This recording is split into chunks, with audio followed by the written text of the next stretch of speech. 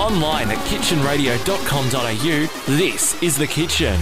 Funeral songs. Yeah. We're going from one extreme to the next. Wow. Funeral songs. Like, honestly, serious. If you had, like, okay, well, everyone has a funeral these days, right? For the most part. Help me out here, Matt. People have funerals. Everyone dies in the end. It's really a downer point of the show. I think we should start this again. No. Keep going. Push it. Okay. So everyone has a funeral at some point, right? And basically, at a funeral these days, it's not just a, hey, he had a great life or she had a great life, goodbye sort of thing. It's a celebration. We play music, we show photos, sometimes videos as well. Very interactive nowadays. Exactly. Which is good.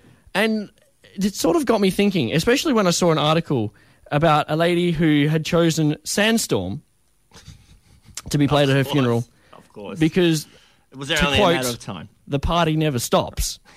It got me thinking, what would you have played at your funeral if you had the choice, Matt? Oh, look, I'm more or less just I've trolled everyone up to date. So it'll just be the Trollala song, I think, so far. I'll just go, it would just be like serious, and then all of a sudden it'll just be like this voice. La, la, la, la, la, la. That was, really not what I was expecting. Yeah. What would yours be? My one, I've already picked this. I have picked this for a long time. A couple of friends actually know this because obviously you've got to tell people, otherwise I don't know it can't be a thing. It's the good old Bon Jovi classic. Which is amazingly I thought it would have been Wanted Dead or Alive. I thought that one, but... Or a Nickelback track. It can't be a Dead or Alive thing because there's only really one option at that point in time. kitchenradio.com.au